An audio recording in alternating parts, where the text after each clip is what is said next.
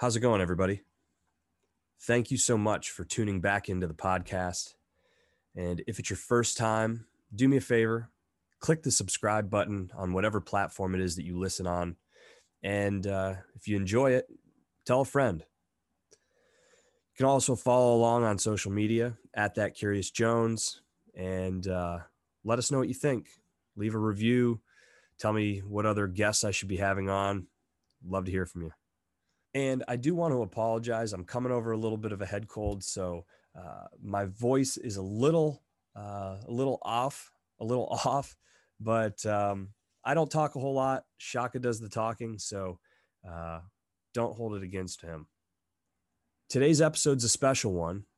It's September 11th, 2021. It's the 20th anniversary of the attack on the World Trade Center, the Pentagon, Flight 93, which crashed only a short distance away from where I'm sitting here in Pittsburgh, PA.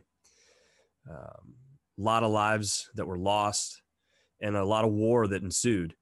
And my guest is a veteran of the United States Marine Corps.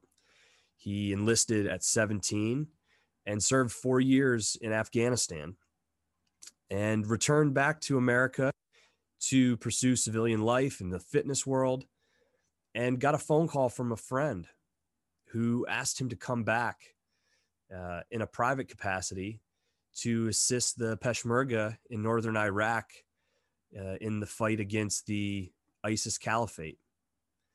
And he sold everything he had and boarded a plane and went over there to help rid that part of the world of a heinous evil that I don't think it's possible for us to really understand. And so it was really great to have a conversation with someone who directly was involved in the work that led up to what we're going through right now with this exit from Afghanistan, and where there's a lot of private citizens who are going over there today to try to help get Americans and our allies and others out of harm's way because of the ruthless and barbaric nature of who's now in control.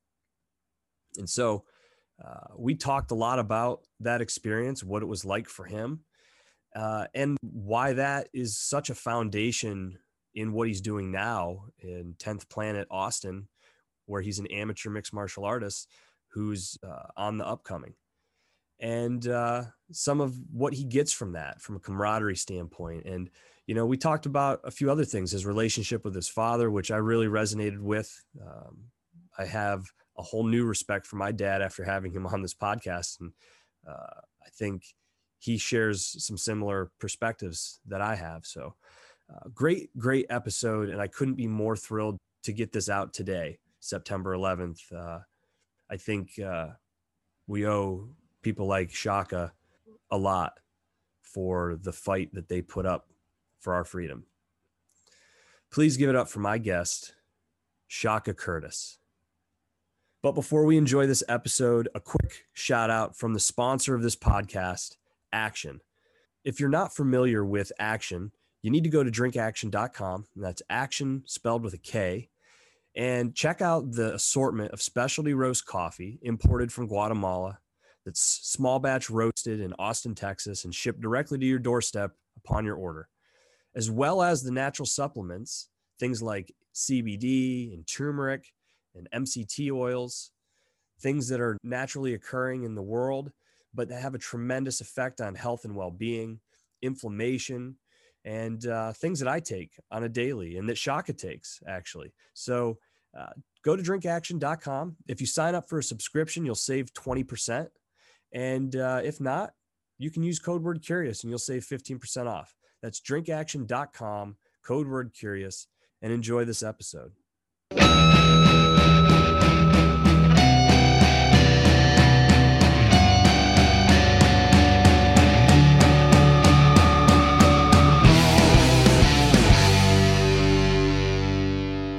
Got to tell you, it's this is a fun one for me to come back to. First and foremost, I think given the time, the day and age that we're in, I would be remiss if I didn't say thank you so much for your service. And I want to dive into your background because I think it's pivotal to where I want to take the conversation which is to my newfound obsession around jujitsu. And I know we share that, but I've got some assumptions that I'd love to understand if I'm correct on that. You know, jujitsu brings you some things that you may have maybe lost after leaving the service, the brotherhood, the camaraderie, things of that nature. So I'd really be curious to your perspective and, you know, whatever else. But am I correct? You're a former Marine, correct? Yes, I served from 2009 to 2013 in the Marine Corps. Okay. After the Marine Corps, I got into like working gyms, and like I became a manager of Golds for a while. And then ISIS popped up, and I got a phone call from a civilian group who wanted a team leader to go out there and work with some of the Peshmerga with the 9th Brigade in northern Iraq. Totally no pay involved. I had to sell everything that I owned to buy the gear and the tickets to get out there. And I went out there and worked with the Peshmerga to defeat ISIS in the northern part of Iraq. Wow, man. I didn't realize it was like that. So how old were you then when you enlisted? Was that like straight out of high school or college that? I was 17. Oh shit. What drove that? Was there something inside of you that just said, this is the direction I want to go, or? Not at all. I went to the Marines because I wanted money to go to college. And my dad never let me know about a college fund for me. So I had finished mowing the lawn, which was like an acre of lawn, and I sat down by that fire, and my dad came and joined me. I looked up at him and I said, Dad, you don't have any money for me to go to college, do you? And he said, nope. I think you should go into the Army. I said, I'm going into the Marines. And he said, okay. And that was my last time living in Maryland. I got everything set up and I was off. Is your dad former military? Yeah, my dad was in the Army as well. He was a paratrooper with the 82nd, I believe. And that was pretty cool because I'd never seen my dad in that light. So like, even though I was in the Marines and my dad was in the Army, I felt like I was kind of walking in his footsteps for a good part of what we were doing there. The big difference was he jumped out of helicopters, I believe. And me personally, they offered me the opportunity, but I've always hated heights. I've conquered that in a number of situations, that particular fear, but I don't like to do it unless I need to. It's really interesting, the perspective that you probably gain. I think, I mean, you kind of allude to it, like as far as maybe understanding your dad a little bit more on a different level. For me, my understanding of my dad came more so after the military. Okay. Because my dad's an incredibly special human being. I think all parents who went into the military are special human beings, especially the ones who didn't get disability afterwards, the ones who didn't get help afterwards. I think my dad found a way after the military to marry a woman, stay with her. He's still with her to this day. They've been together for 27 or 28 years and raise 4 kids on whatever income he had, and ultimately bought a house. And my dad just started his own franchise of an auto repair shop. And it's just like, knowing what my dad went through to get to that point versus the path that I'm taking, I can't be more appreciative of his journey, for sure. Me personally, I am a disabled veteran. I've been receiving support from the military since the time that I left for PTSD, and I will for the rest of my life.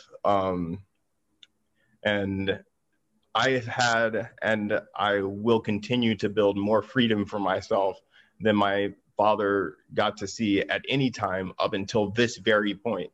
And even now, he's working his tail off at that job. You know, he started his own business, and he didn't intend, and he doesn't intend on slowing down at all. Me, I'm pursuing being an amateur cage fighter, and working with local businesses to support them while supporting myself. So we took totally different paths, but I can't appreciate him enough. Same for me, man. Like, I think about as a child, I didn't realize. And I still, like, to your point, I don't know how my parents did it. I'm the oldest of 4 boys. We were not we were not well off, and we came from a small little depressed town in northwestern Pennsylvania where it was rare to find somebody that had a house that was over $50,000, and a family that had a net income over $30,000. I mean, it was poor. And my dad had his own business as well, but didn't pay himself much. And I didn't realize how broke we were until I got older and was like, oh shit, like we didn't have a whole lot. But to your point, like they worked their ass off. They took second jobs. My mom worked as a bartender. My dad would, pick up cash work on the weekends to make sure that, football was paid for and baseball was able to be done in this camp or that camp. And I've been blessed with so many opportunities that my dad didn't have, but he didn't even have the opportunity to have because he was laying a foundation for me. And it sounds like very similarly, albeit in a different way, for you, but I can certainly relate to that a lot. And I have tremendous respect for my parents. And, I kind of am embarrassed of myself the times that maybe I was hard on them as a younger person because I didn't have that perspective. And I'm like, man, not only were they going through it, but then here's this little cocky, 12-year-old that's like, doesn't have a clue, and they didn't break, they didn't burden me with those problems. I had no idea. They could have like made me feel bad for even asking, but it never was that way, Yeah. Well, the last thing I want to say about my dad is when I got back to home, and I don't visit home very often. I don't get the chance to, but I got back to visit my dad, and me and my dad smoked a joint together, and he gets to telling me about when they were home while I was in Iraq, and he gets to telling me about how he saw me on PBS in full kit, and my dad's face changed, and his voice started to tremble, and I saw his fist shaking, and it looked like he was gonna hit me, because I was there, and he was able to interpret the danger that I was in, and it was the first time. It wasn't necessarily the first time that I knew I was loved, but it was the first time that I knew what that meant. Like if I died out there, I'd have taken something from him, something that I didn't need to take from him. And I didn't know that that was one of the consequences of what I was doing. And seeing my dad react that way to me being in Iraq changed my whole perspective on our entire relationship. I didn't know the gravity of what that was for them back home. And I think that's important for not just veterans, but service members to know, like they may not call, they may not be there as much as we'd like for them to be there. And we sure as hell can't be there as much as we'd like to be there, but that doesn't mean that the love isn't deeper than anything we can imagine. There was this one moment when I think it was when I turned 27, and like in my head, I was like, oh, I remember when my dad was 27. And like, I was like, oh, he had 3 kids. He had 3 kids at 27.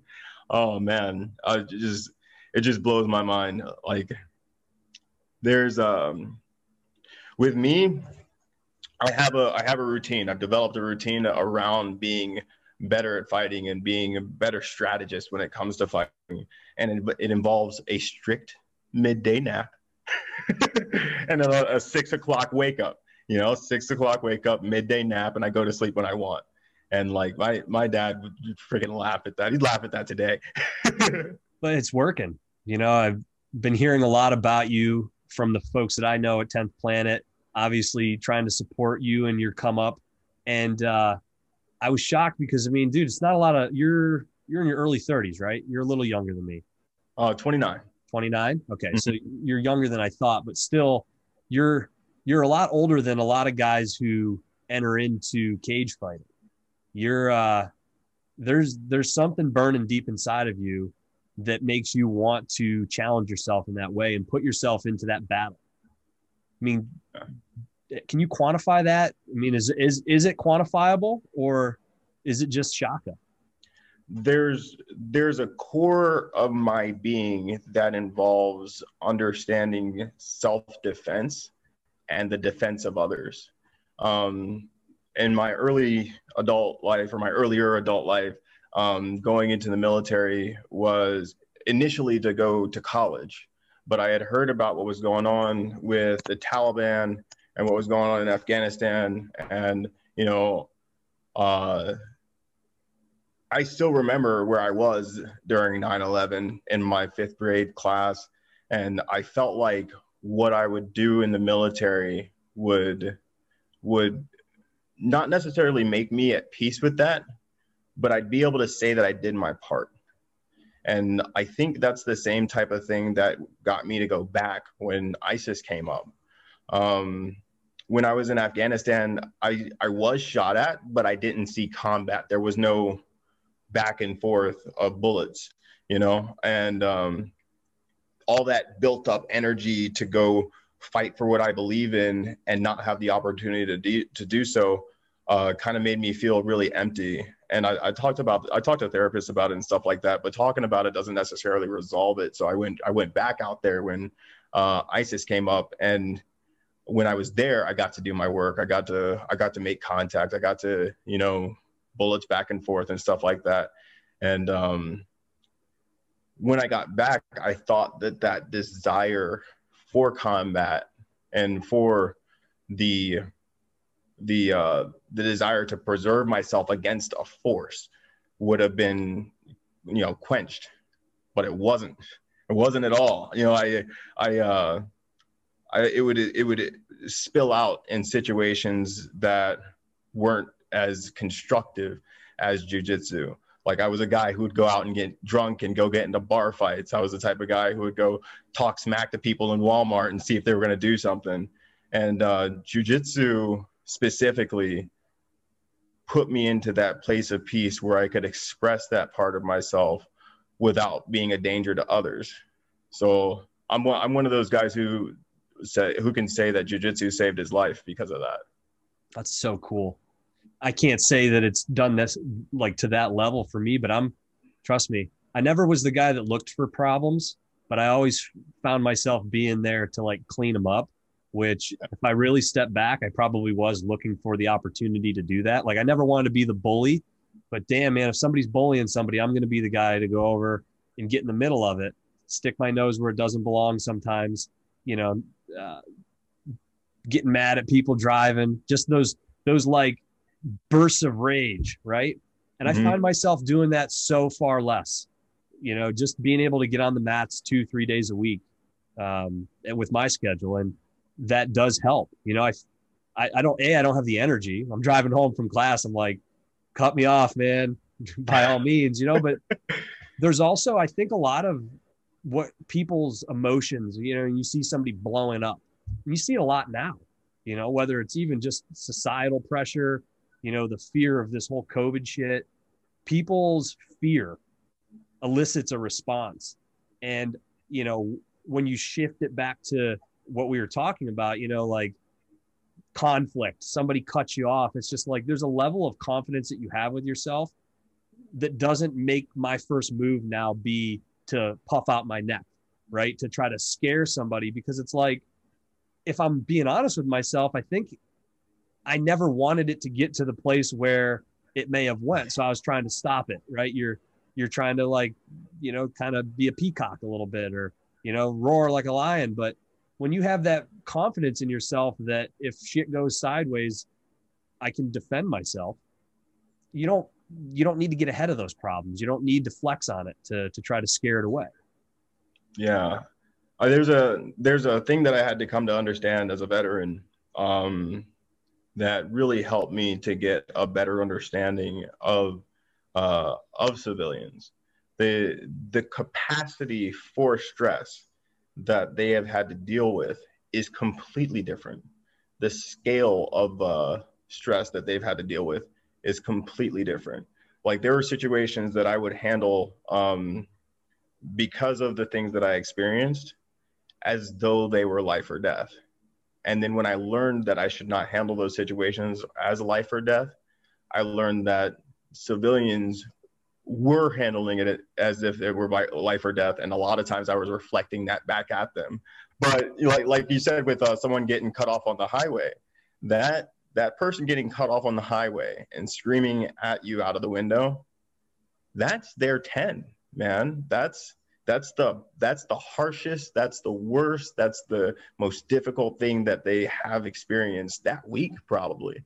You know what I mean? For me, like, there's so much more. There's so much more that I've seen. There's so much more that I can do. And because they don't know that they're expressing it to that extent, I can't hold them beholden. I can't hold them to that standard. You know what I mean? They don't know that they're not dealing with a life or death situation.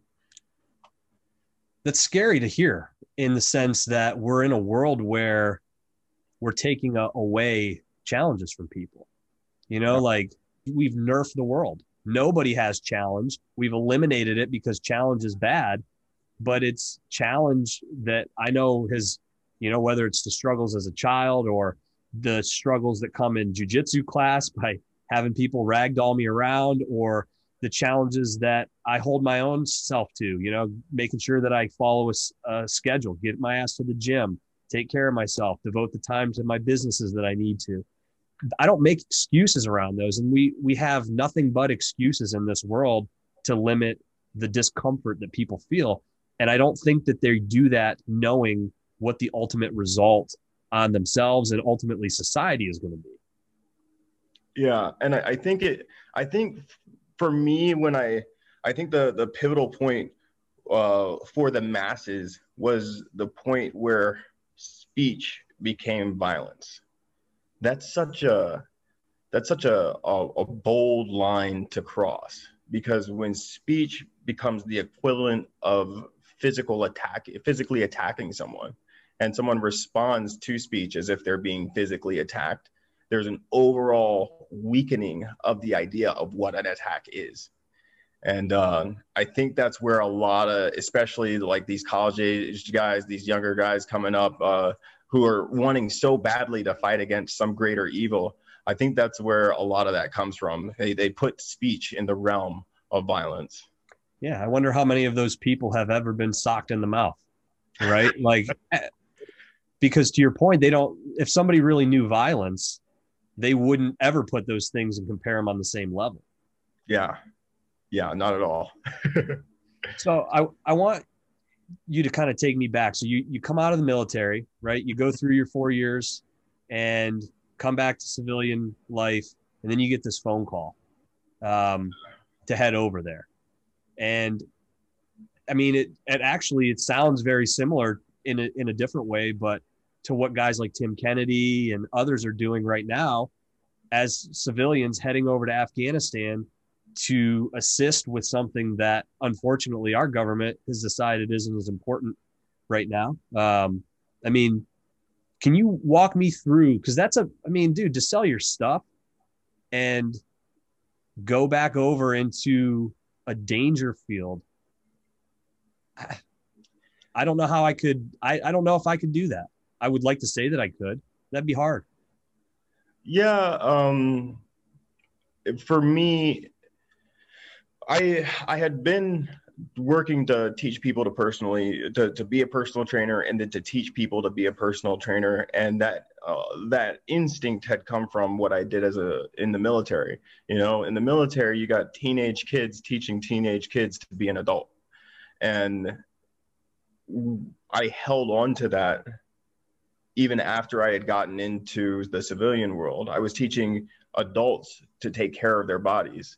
And I was putting seriousness behind it the way I would have put seriousness behind it when I was training someone while I was in the Marines. But even when I had become financially stable, even when I had when I had gained notoriety for my gift in training people, I still felt empty. And then the ISIS caliphate started to grow, and they were saying that they were there to fight the holy war. And in my head, it's a little crazy, but in my head, if this was the holy war, I'm gonna get there first, and I know that my brothers and sisters in the military were gonna come behind me eventually. So I had always thought that we were gonna go to engage ISIS on a full scale front. Um, and one of my close friends from the military gave me a call, and he was like, "Hey, man, we're out here and we're going to go to Missoula, and it'd be super helpful if you would come out here because I know how to handle these types of situations." My job in the military was as a foreign advisor team mentor. And what that means is that I would embed myself with foreign militaries, understand their cultures, learn their language, and learn to mentor them in a way that would help them to be more, not necessarily Americanized, but effective as a force against something like ISIS. And the Peshmerga at the time were the most effective at fighting. But my buddy, he was a grunt. He's a machine gunner. He's a good grunt, but he's a grunt. And he wanted me to come out there and support him and, coordinate with the Peshmerga. And at first I said no. But then he told me he had gotten into a firefight. And selfishly, that was the one part of Afghanistan that I did not get to experience. I never fired my weapon. I did a lot of yelling. I did a lot of hearts and minds work. But when it comes to eliminating the threat that was at hand, I had never gotten the opportunity to do that. I wanted to protect my brother. And there's no satisfaction that I got out of being a personal trainer or being a manager of personal trainers. There's no dopamine response. I got no zing out of that. So I had a girlfriend at the time. She took care of the dogs. I canceled my lease early, and I sold what I could, and what I couldn't sell, I threw away. And I used it to get, I got the vest for bullets, but you couldn't get the SAPI plates because the SAPI plates meant you were a combatant and they would send you back.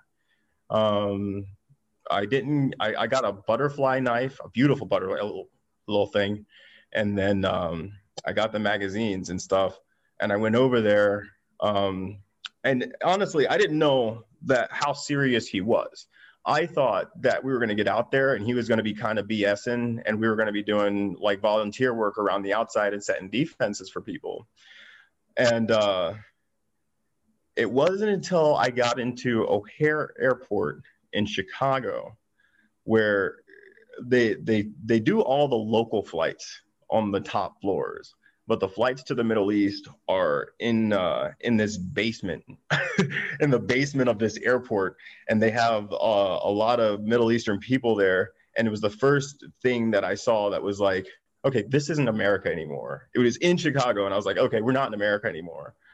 All the men were together, all the women were in a separate area, and the women weren't as like American women would be. Like, you could tell that the women were people who had spent time with just each other. You could see that the camaraderie between the women totally separate from the men, even if they were married and their husbands were there. Their husbands were with the husbands, the women were with the women, and they had like a childlike joy to them, like a childlike hee hee hee, type of thing to them. And I was just like, okay, that's different. And I got onto the plane. It was a 16-hour flight, and there was this guy who was like following me. And by the way, I did speak to the FBI on the way there. They want to make sure I'm not a terrorist or some crazy kid going out there to join ISIS or anything. And I want to thank them for their service too. They did a great job.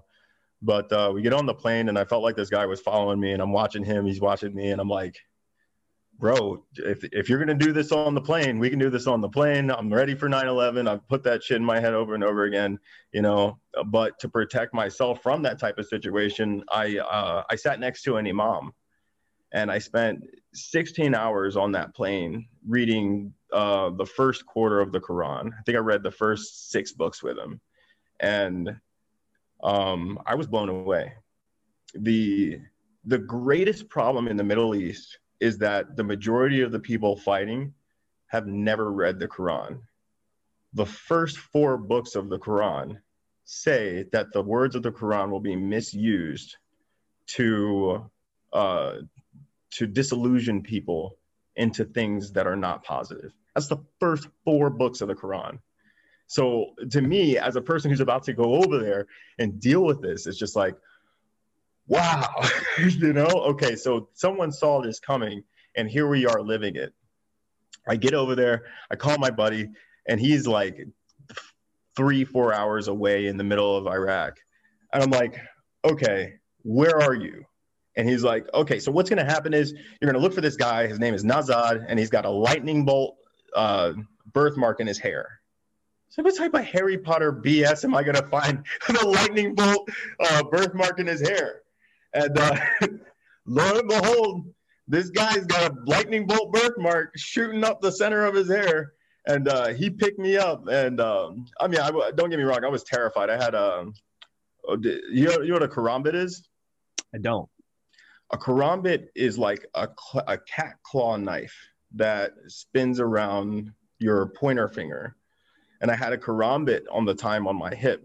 So like while I'm going on this 4-hour ride after I just got after a 16-hour plane flight, I'm clutching a karambit so tight that my hand is getting bruised, and I'm sitting back trying to look relaxed for the rest of my body while we're on this trip to go to the base that we're going to go stay at in the Middle East. And that was my introduction to being in Iraq. So who's ultimately coordinating this? Is there like a group? Because as I'm listening to what's happening now, obviously different, but sounded like Tim and Chad and the other guys that went over to Afghanistan had a kind of U.S. based logistics group that was kind of coordinating things. Obviously, a much bigger operation, but how does that work? I mean, is it just like you guys, or do you have some sort of infrastructure that's kind of helping you support, or are you tapping into U.S. military when you have the opportunity to do so? Yeah, what I want to be very clear. What Tim's doing is 1,000 times more professional, 1,000 times more above water, and it's got much, much more eyes on it than what we were doing. When I went over there, have you ever seen like a really crappy website that was just like, you didn't spend any money on this? Yeah, yeah. That's where I found my contact for this. It was a website called Frame which has been taken down since.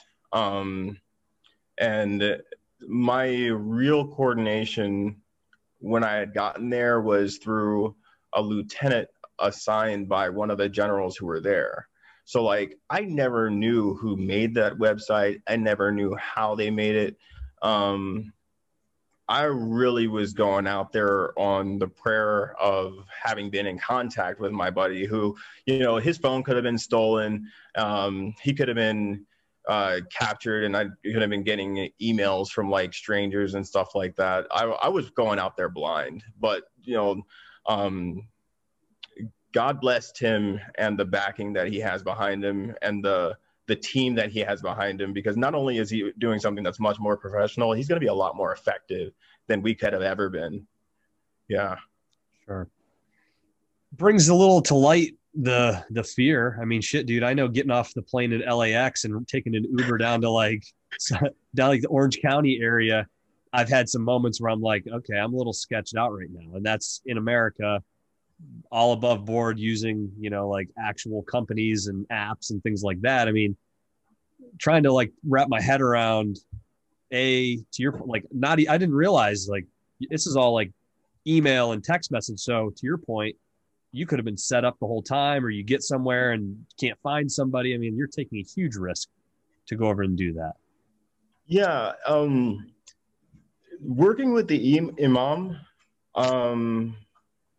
I learned to like not necessarily recite the Quran, but like I could read enough to be able to communicate with someone.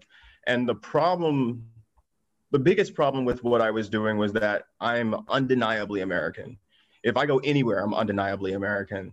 And under those circumstances, if I were to have been picked up by the wrong person, for example, which happens all the time. ISIS will wear the police uniforms of Iraqi police. They'll wear the military uniforms of armed soldiers.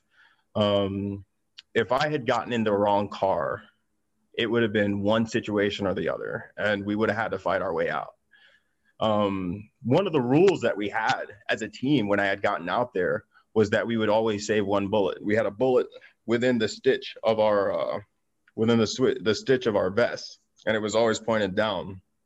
And ISIS at the time, this was when they were setting people on fire on video, beheading people, drowning people. But I think something that a lot of people don't know is added into that mix is that they rape people. You know what I mean? So like if we're captured in that situation, we had one to be able to finish the job ourselves rather than be captured. Because at the end of the day, we would rather have gone out on our own terms than under the terms of ISIS. And that pact with the people that we had gone out there with put things into a real light, especially for the civilians who had gone out there without any military experience. Like it was strange to me that some people went out there for clout, which is something that's not nearly as possible today. There's a lot more security involved. Once again, thanks Tim for doing it the way he did it. But when we were out there were a lot of people who didn't know what they were doing, and they were trying to do what they were doing on social media. And for us, the guys who had experience, operational security was one of the most important things in the world. Because of the way that things public, there were a lot of people who were put in danger that shouldn't have been. Like my family members, for example, got messages on Facebook from ISIS members who were trying to find out where my family was and things to that extent.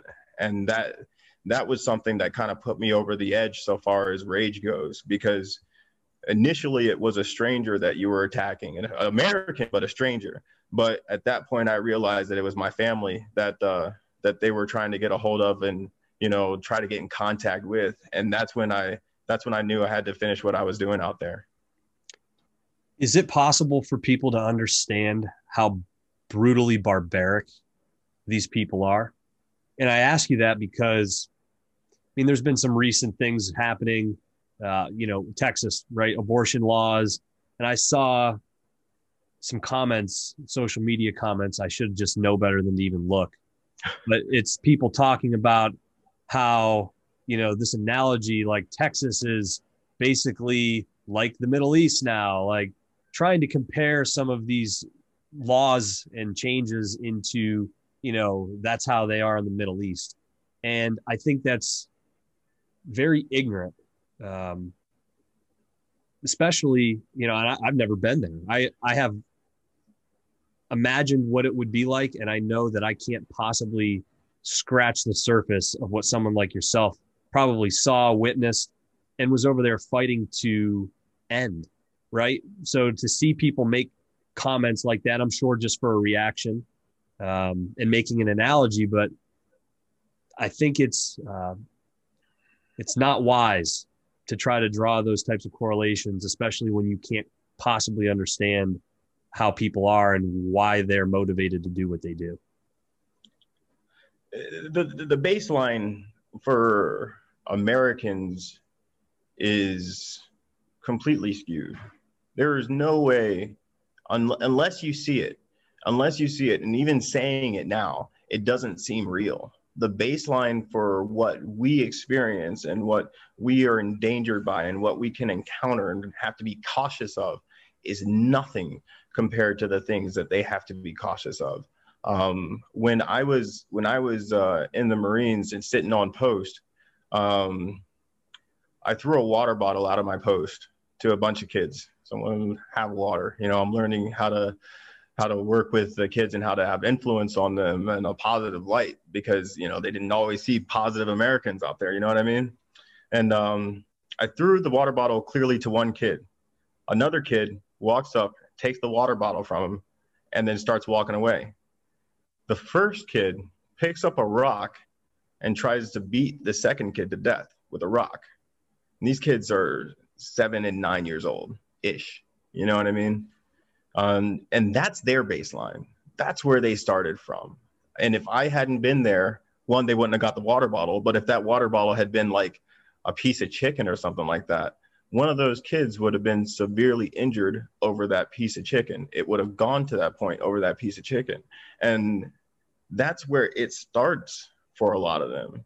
So it's like, it's completely outside the realm of reality for our youth to understand the types of things that these kids have experienced and what they've grown up with. How long were you over there for this? For the Iraq, for the Iraq visit, it was for 3 months. 3 months. And when you see like this whole, I'm just going to say disaster, because that's what it seems like. You know, I've heard a lot of perspectives. I think I keep going back to Tim.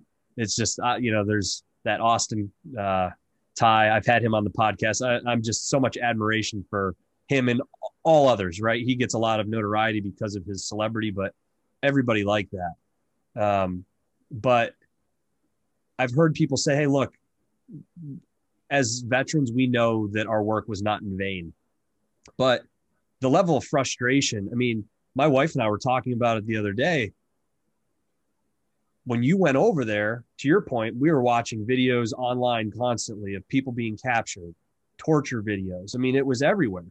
It's all we talked about. We lived in fear. I thought about it going out to dinner at times, like, man, oh man, is somebody going to walk up and just start shooting people because it's a sleeper cell here in the city? Like it was on everybody's mind. And then through force, through military intervention, through people like yourself that said, you know what, I want to go over there and make a difference and try to save people, to try to help this situation.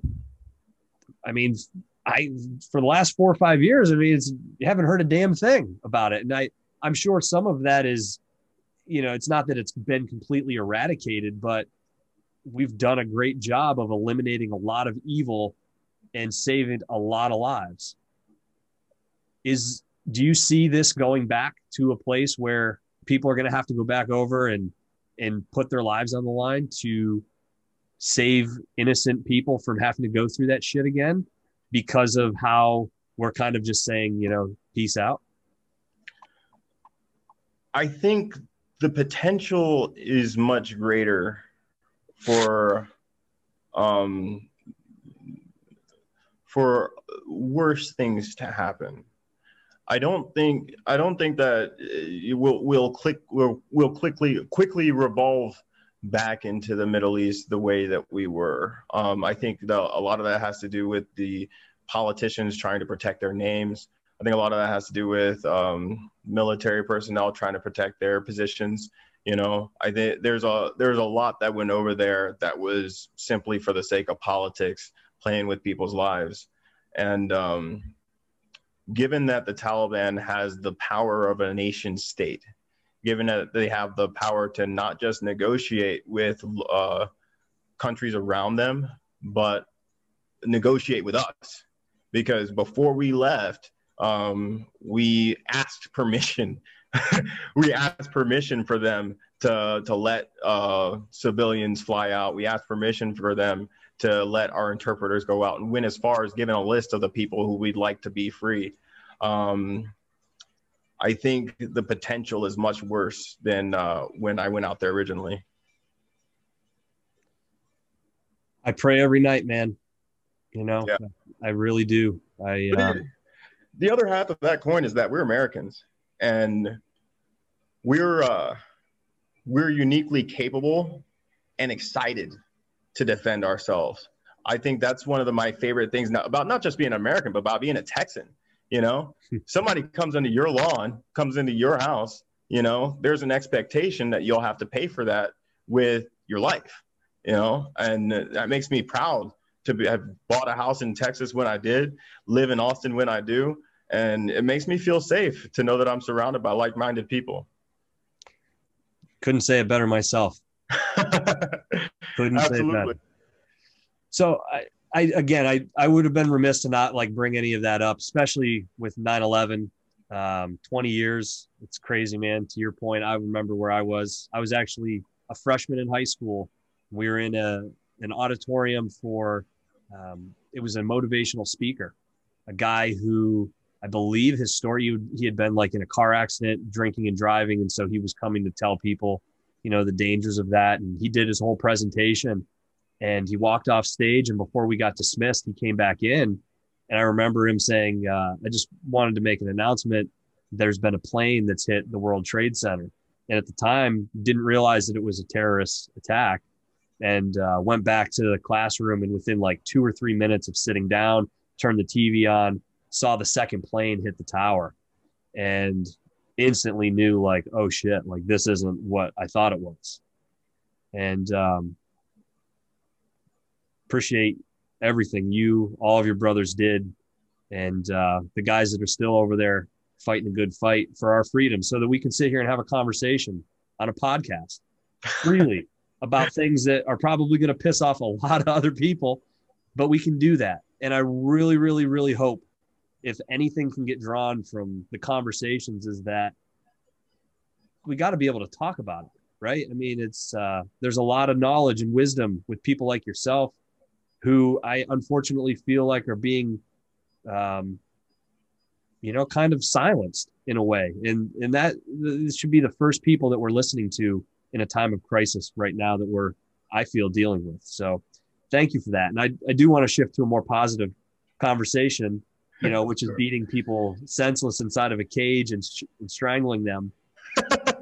So you've had quite the start to your MMA career, and you're with a great team down in Texas, and they've been hugely supportive of me, Action, and just I love to see what's happening down there. Can you, how has it been? And I guess why 10th Planet? Because there's a lot of great jiu-jitsu schools in and around the Austin area. What is it about that group of I'll call them misfits? And I say that with a big smile on my face, because I love all the folks that I've met there. But what is it about this group that's really resonated with you and has allowed you to grow and develop the way that you have? Well, for me, it started with Curtis. Curtis is the guy who built 10th Planet Austin. From what I know, I don't know if there's anyone who came before him, but Jiu-Jitsu Jesus is what we called him when his hair was long. And Curtis, I started another job, and that job was ridiculous. It was need to be available from 7 to 10 o'clock, and I was doing construction stuff. And I would go to practice, 2-3 days a week, and I'd go back to my ridiculous job and, repeat. And I just stopped going one day. I was like, I'll never be able to focus on this and get good enough to be who I want to be, blah, blah, blah. Got real down on myself. And Curtis sent me an email, a text message out of nowhere. And he's like, where you been? And I was like, I didn't even know I was beholden to this man. You know what I mean? Like, I didn't know that, he cared enough to like wonder where I was. And he goes, we need you back here. Whatever you're doing, I want you to come back here. And I was like, no shit. This guy wants to see me succeed. This guy sees something in me that I hadn't seen in myself. And I was like, okay, let's make this work. So I started going every day in the morning. And the unique system about the 10th Planet, the unique thing about the 10th Planet system is the letters to the days. It took the idea of grappling and the idea of inflicting violence on someone, and it helped me to understand it as an art. Instead of going out to someone and like getting into a storm of fists and grappling and slapping each other and whatever, it helped me to understand that from point A to point B, there are things that you can do to ensure that you're victorious. And it doesn't matter if you're on the top, it doesn't matter if you're on the bottom. If you manipulate your body in these ways, you will successfully neutralize an opponent. And that music, that art of your body it's no different from person to person. It's just more efficient as you go from white belt to blue belt to purple belt.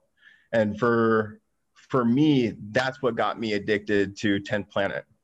That was emphasized when I learned more about Eddie Bravo and his intention behind the 10th Planet system. He wanted to make jiu-jitsu viable for MMA. So when he's talking about doing rubber guard, putting his knee behind someone's spine, pushing them down and holding them down so that they can't attack you by grabbing onto your own chin, like being safe in that situation was life-changing to me. So I was like, okay, let me take this and see how far I can go with it. And I was stuck on that for my first year. And then Cody Hofstetter shows up. Now, before Cody Hofstetter showed up, there was Andy Craig. And Andy Craig doesn't know this. I was terrified of that man. I was terrified of Andy Craig. We slowly built up our relationship by me attending his classes, of course, but I was scared of him at first. And the thing that Cody Hofstetter showed me was that if you want to fight, there is a path for you to be successful. And he's not showing all the steps up front, right? We don't need to know all the steps up front. But what he is doing is he's walking us through the path. And I see that, my team sees that, and we're supportive of each other on that path in a way that I hadn't seen people support each other since the military. There's a difference between being on a fight team and working at Walmart. And that sounds obvious, but when you work at Walmart, there's a sense of self-preservation that might make you throw a cashier under the bus. You know what I mean? But if you throw your buddy under the bus on a fight team, probably going to get your tail whooped, and your buddy's going to get their tail whooped. And it's going to be in public.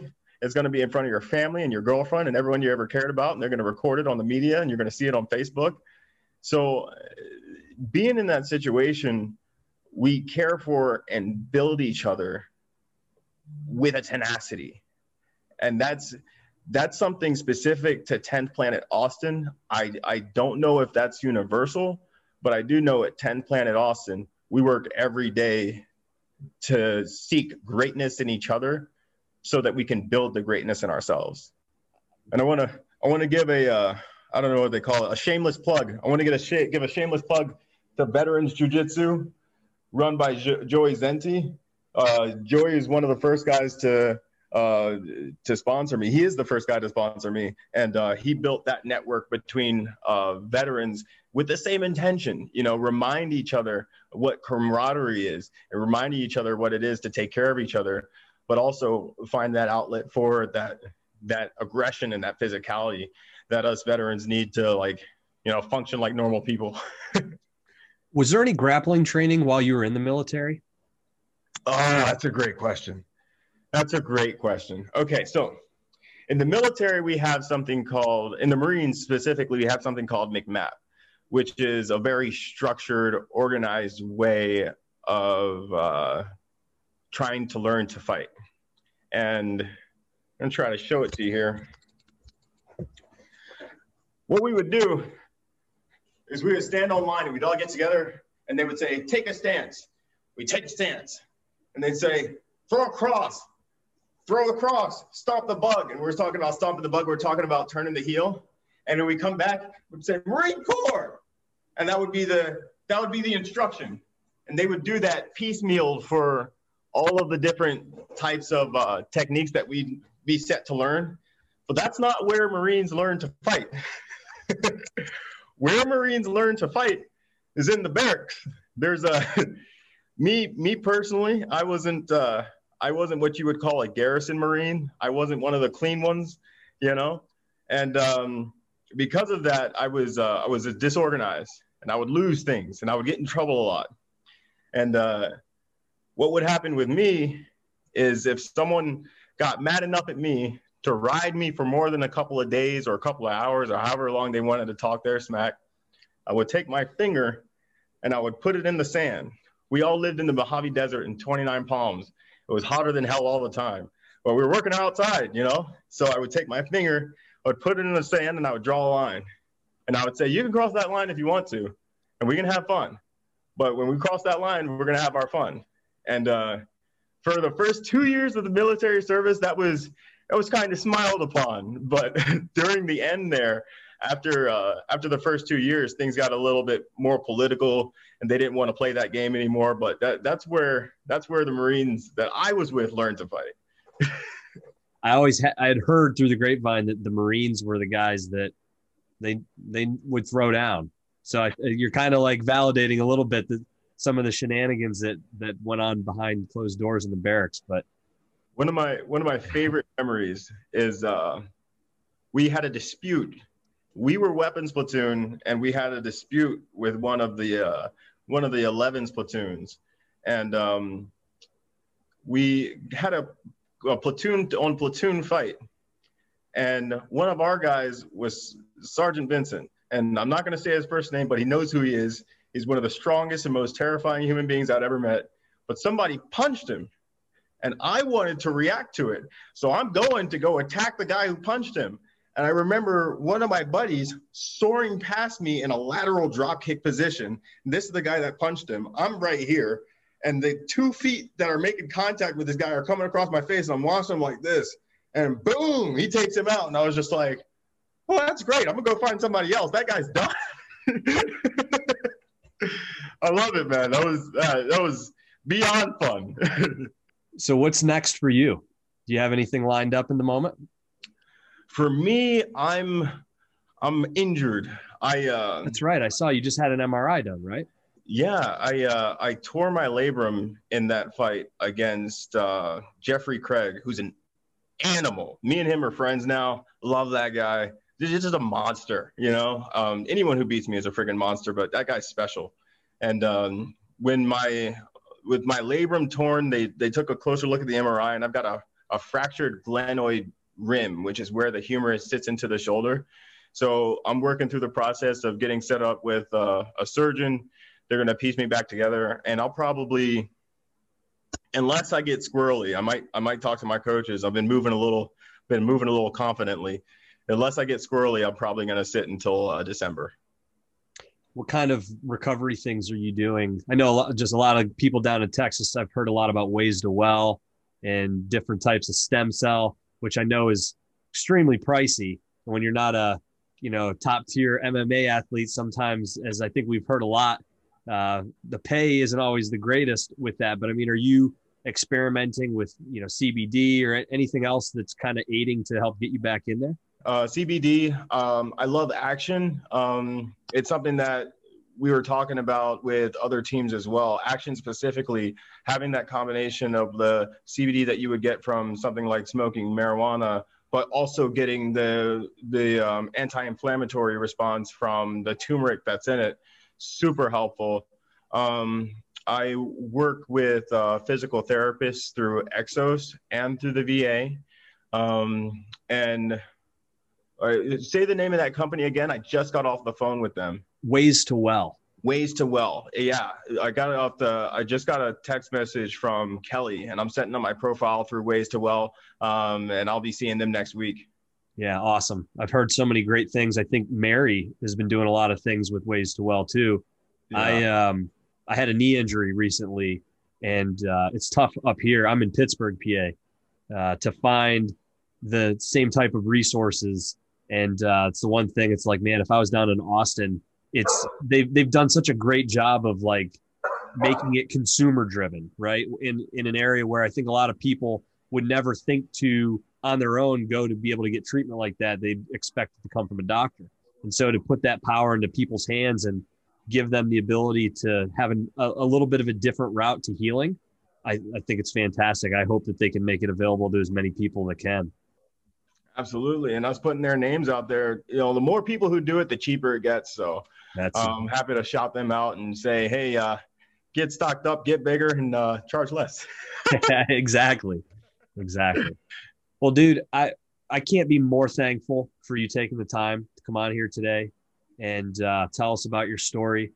It's people like you, I hope people understand the sacrifices that so many individuals have given at some point in their life, and that many continue to give, so that we again have this freedom. But I can't say it enough, man. Thank you. And very much looking forward to you recovering and getting your ass back in there. you're on the top list of guys to watch that are on the come up because you're super exciting. And I love the story. You know, it's there's substance there, and I'm rooting for you. So looking forward to it. And next time I'm down in Texas, make sure that we need to link up and spend some time together. Oh yeah, we'll have some fun. We'll probably hit 6th Street together or get down to Barton Springs and freeze our tails off. I'm excited about it. Hey, thank you so much for the time, man. Most Absolutely. definitely. Thank you.